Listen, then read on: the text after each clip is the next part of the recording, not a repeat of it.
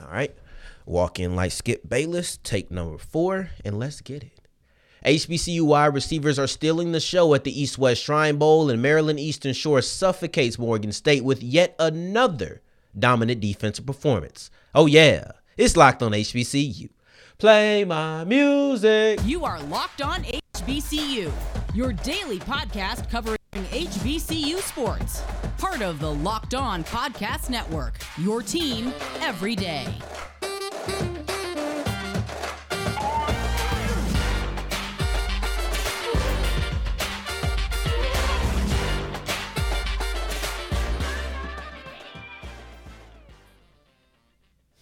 What's going on, family? Welcome back to another episode of the Locked on HBCU podcast, your number one daily one-stop shop for everything HBCU athletics, Monday through Friday, part of the Locked On Podcast Network, your team every day. And now, of course, Sam Darian Gray, a.k.a. the Mouth of the South, Texas Southern alum and former TSU Herald Sports editor. Thank you for going on this journey with me, making Locked on HBCU your first listen of the day every day. And remember, just because the mic cuts off does not mean that the journey is over. It just means it's time to follow me on Twitter at South Exclusives, which you can see at the bottom of the screen, but maybe you're on the audio side of things. And I want to tell you, don't forget the S on the end of South Exclusives. And today's episode is brought to you by FanDuel, the official sports book of the Locked On Podcast Network. Make every moment more. Visit FanDuel.com/LockedOn to get started today. And the HBCU wide receivers are well represented at this East-West Shrine Bowl. You have Shaq Davis, you have Jadakiss Bonds, and you have Dallas Daniels, all prospects that are going to get a lot of buzz, and I'm actually hearing a lot of good things about them on the field as well.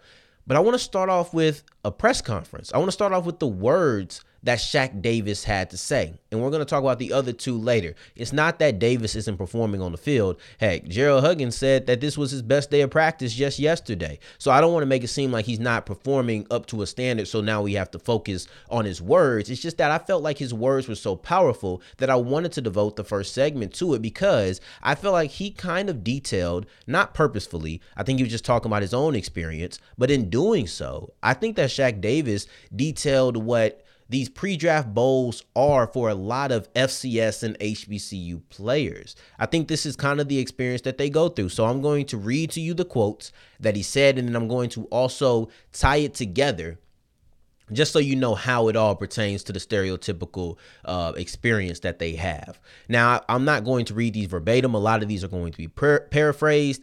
There's because if I just read it verbatim, you might not exactly know what he's trying to say. So I'm just going to help you by filling in the context and just telling you what he's saying. So when talking about getting accustomed to press coverage, he said, I didn't face many aggressive corners in the HBCU level, called it an eye-opener in trying to adapt. So I thought that was important. Then he also called this East-West Shrine Bowl a humbling experience. I thought humbling experience was kind of interesting that he said that, but he said it was a humbling experience, and in always places that he can grow is what he's seeing. And then he asked, what did he prove? He said he proved that I can compete with the best competition, and that a lot of people say HBCU competition isn't great. And then the last thing, he was asked, what will you take away from this? Or what things are you learning? What things are you seeing? He said he's learning about landmarks, split, spatial awareness. Those are all things that he's taken away from this. So now that I've listed out some of the main quotes that he said, some of the main bullet points that he was able to hit, let me contextualize them for you. Not only in how he meant it, but then also how I mean it when I say this is just the typical, from the outside looking in. This is what I think an FCS HBCU player typically goes through in these type of bowl games. Because remember, these are major events. These are the type of things that really do help get people drafted. And these are the type of things that help small school prospects really soar. And that's what we're looking for. We're looking for small school prospects, specifically HBCUs, to soar in the draft. We want to see more and more get drafted. We've seen 4 get drafted last year. I think some point in this offseason, I'll give you the amount that I think gets drafted this year. But I have to look at the buzz. I have to look at the performance. I got to look at the value and all of those things, right? So that'll be later on. But right now, Shaq Davis is in this game, and they asked what was different. What was something that he really wasn't, maybe accustomed to, and it was press coverage. He said he didn't face many aggressive corners. Now, part of that is probably because he's a speedster. That probably has something to do with it. But also he said that just wasn't the style that he had to face. Okay, I think that's what a lot of these things are about. It's about, getting you in new places, whether that's competing against Power 5 schools, maybe that's or Power 5 players who come from a Power 5 school, or if that's just giving you different looks that you haven't seen before. That's what they want to give you. They want to see how do you adjust to it. And if Gerald Huggins' breakdown is any indication, it sounds like Shaq Davis is putting it together nicely. He actually had his best day, like I said, last or just yesterday. So that means he's starting to put it together. That's a good sign. That's what the scouts would want to see. But then also, he talked about how am I going to beat it? Because that's also the thing he said he's going to work on leaving this, beating press. He already has a plan of action. He said, I'm going to work on not having my chest so open. He's 6'4", I believe. So he's a tall guy. And in being a tall guy, he's going to be taller than most corners. So he understands that angle, it's important that he keeps his chest down coming out of his release because he doesn't want them to get into his chest. So he's already identified a problem, identified a plan of action. I love that. But we're getting a little bit off base. You want to get new things into your system. Humbling experience. I don't know if it's always humbling, right? I don't know if that's the greatest word for it for everybody, but I think a lot of times it's like, okay, you dominated on this FCS level. Well, what can you do when you go against this other competition? Oh, you're not as dominant, but are you still good? Remember the words of Gerald Huggins just last week, really just 2 episodes ago. You need to show that you belong. That's why it was the title of the segment on Friday. HBCU players have to show they belong in the NFLPA Bowl.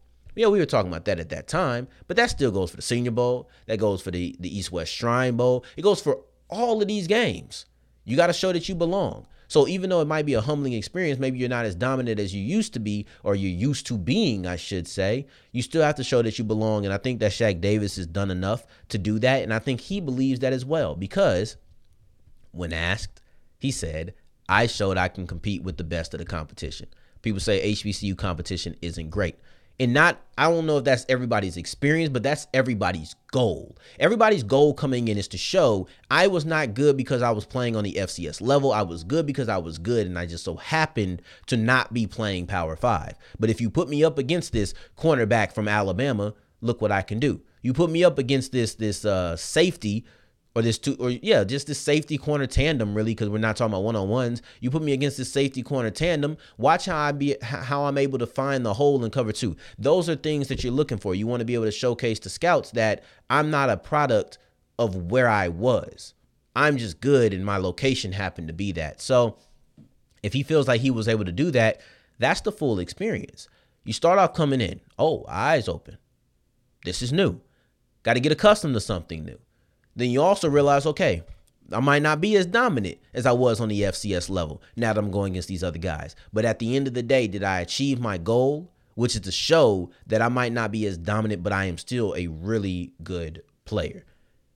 And if Shaq Davis feels like he did all of that, I think he had the stereotypical positive FCS HBCU experience at some of these bowl games, because that is the goal, that is the mission, and that's also the process of getting there for many of these guys. And going forward, we're gonna stick with these HBCU wide receivers, and we're gonna talk about Jadakiss Bonds. We're gonna talk about Dallas Daniels, because they also have looked really good in a couple of days of practice, and they've had some highlight moments. So why not highlight them here on the show as we approach the East-West Shrine game and we continue with Locked on HBCU.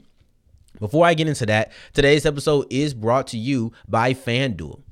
And FanDuel is our newest sponsor here at the Locked On Podcast Network, and I love them, man.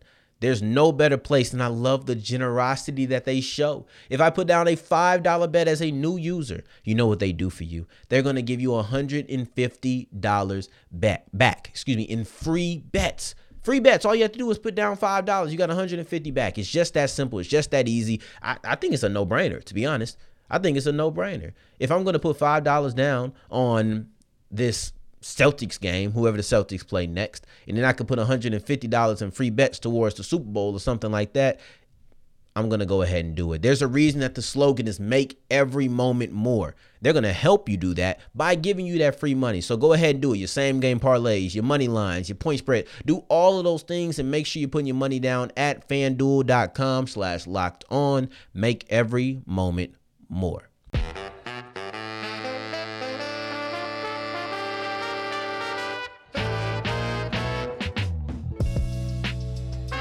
As we continue rolling on today's episode of Locked on HBCU, I appreciate you for making us your first listen of the day every day. For your second listen, make sure you're checking out the Locked on NFL Draft podcast because they are live from Mobile. I was down there with those guys last year, and let me tell you, Crocky knows what he's talking about. We had a long conversation about the different ways that wide receivers win, so you can listen to that podcast wherever you get them, including this app right here where you're listening to me. And speaking of wide receivers, we have two different style of wide receivers in Dallas Daniels and in Jadakiss Bonds. They win in two different ways. So let's talk about these two guys and how they both had highlight moments over these first couple of days of practice. In this the East-West Shrine game is going to be on Thursday. So remember that, it's Thursday night. So let's talk about Dallas Daniels first. Let's talk about him because I thought that Emory Hunt had a real high praise for him. And I wanted to read his breakdown from I can't remember the name of his article, but basically just highlighting the players from this Shrine game. So he said that Dallas Daniels, you can't coach or teach speed and explosiveness. And that's what made Daniels stand out all week. Because of his natural ability, you can easily envision him as inside as a slot receiver or as a return specialist. Giving him a free release is just like signing your own death certificate. Let me read that last sentence again. Giving him a free release is just like signing your own death certificate. Now, I understand that it's probably hyperbole. I understand that it's a simile that, you're not literally signing your own death certificate. But if somebody can describe playing a certain player that way, I think that just hammers home how good he's been all week. It's the reason he said he's been a standout all week. That's what he said. That's what made Dallas Daniels a standout all week, talking about his speed and his explosiveness. All of these things go together when you really want to be honest. When you look at this whole paragraph that Emory Hunt did write, it all connects. They all fill in with each other. The speed, the explosiveness, it helps him with a kick return. It helps him with being inside as a slot receiver, especially when you're looking at his size. And then also it has a big part on why people cannot give him free releases. He eats it up, but it's easier said than done.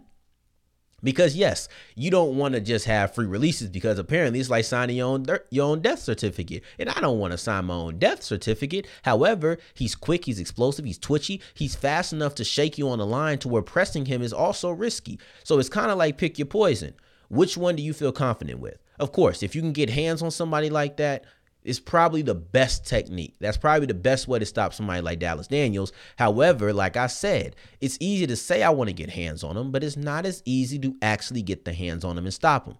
So because of that fear, people play off coverage. And he has the speed and explosiveness to eat up that cushion, or he's just going to threaten you with speed, be able to come back. Because if you're going to play that far back and you have somebody as fast as Daniels, there's no reason that the curl, the comeback, the anything coming back to the football while pushing vertical and threatening to go vertical should not be working, right? That's how I look at it. When you have the speed that Daniels has, that should be one of the best tools in your toolbox, right? Of course, you're going to go on 9 routes. Of course, you're going to go on goes. But when they feel that speed and they're threatened by the speed, that underneath route should also be open.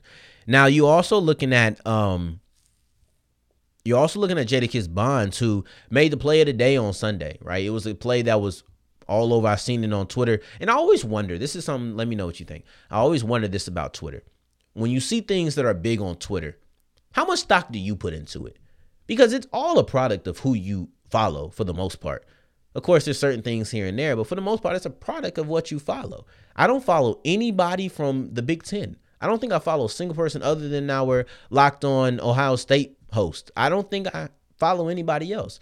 So if a guy from Illinois happens to have a great day, it might not cross my timeline.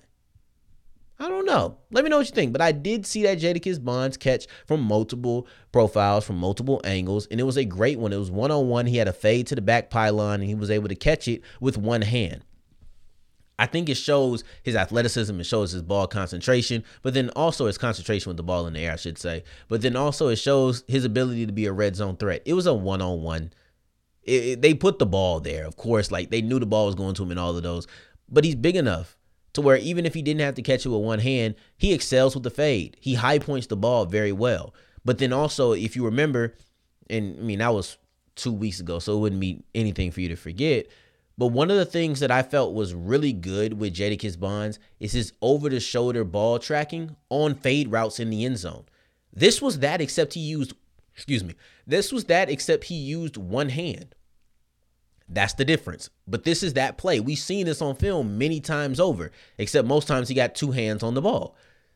Either way, it was a touchdown. And it was the snag of the day. People credited it. And I want to see him run some more underneath routes. I think he has the same appeal that Shaq Davis has. He's a big, fast guy. But then I also want to see him run some underneath routes because with his size, if he can also move the chains, the guy's going to be dangerous. And he's another guy who's on that relative short list of players who I think could get drafted. I might have to really write it down so I can actually know who I think is going to get drafted and why. Right now, at the top of my head, if I'm just thinking, I have 4. I think we do hit 4. I do think we hit 4. And I could even see us hitting 5 or 6. Yeah, we going 5 or 6. I'm going to think about them. I'm going to run it by some people, see what they think. But these are the players who I think could get drafted. And I'll tell you kind of as the month goes on and we get closer and closer to the actual draft, I'll release my list and maybe I'll do multiple editions. Who knows? I'm just kind of thinking out loud, but I would like to see him do more underneath routes. And we've seen an in-breaking route about a 5-yard in. He got a lot of separation on that in one-on-ones. Of course, we'll be able to see him in the actual game, and I can't wait. Thursday is going to be exciting because there's 3 of these guys. You have Dallas Daniels, who I just told you is signing death certificates out here because of free releases, right? But then also you have Shaq Davis and then Jadakiss Bonds. All of these players will be on display on Thursday in the East-West Shrine game, so make sure you guys are tuning in for that. I know that I will. And we're going to continue with Locked on HBCU as we talk about basketball because Maryland Eastern Shore is out here just suffocating people in the MEAC, and they have made it up to 6 straight after the victory over Morgan State.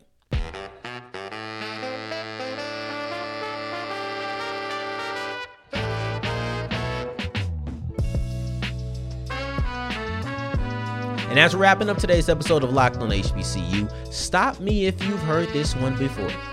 Maryland Eastern Shore dominates their opponent defensively. It's about every time we talk about Maryland Eastern Shore. Why? Because they continue to do it, and they continue to do it impressively. And when they do it, it always has high stakes to it. This is a team who I told you, they controlled their destiny more than anybody else in that 3-way tie at the top of the MEAC. And the team that lost the most is Morgan State. Howard, still cool. Howard won both of their games. Morgan State lost both of their games, and one of those games happens to be to Maryland Eastern Shore. The Hawks do it again, suffocating a team with only 58 points allowed. That's great. So now you won 6 games in a row. After losing to Norfolk at the beginning of MEAC play, you've rattled off 6 straight victories, all in conference, one of which was against Howard, one of which was this game against Morgan State, and you beat everybody except for Norfolk State. Everybody. In your next conference game, because you have one in between that's not a conference game, you're not going to be playing a MEAC opponent for your next matchup.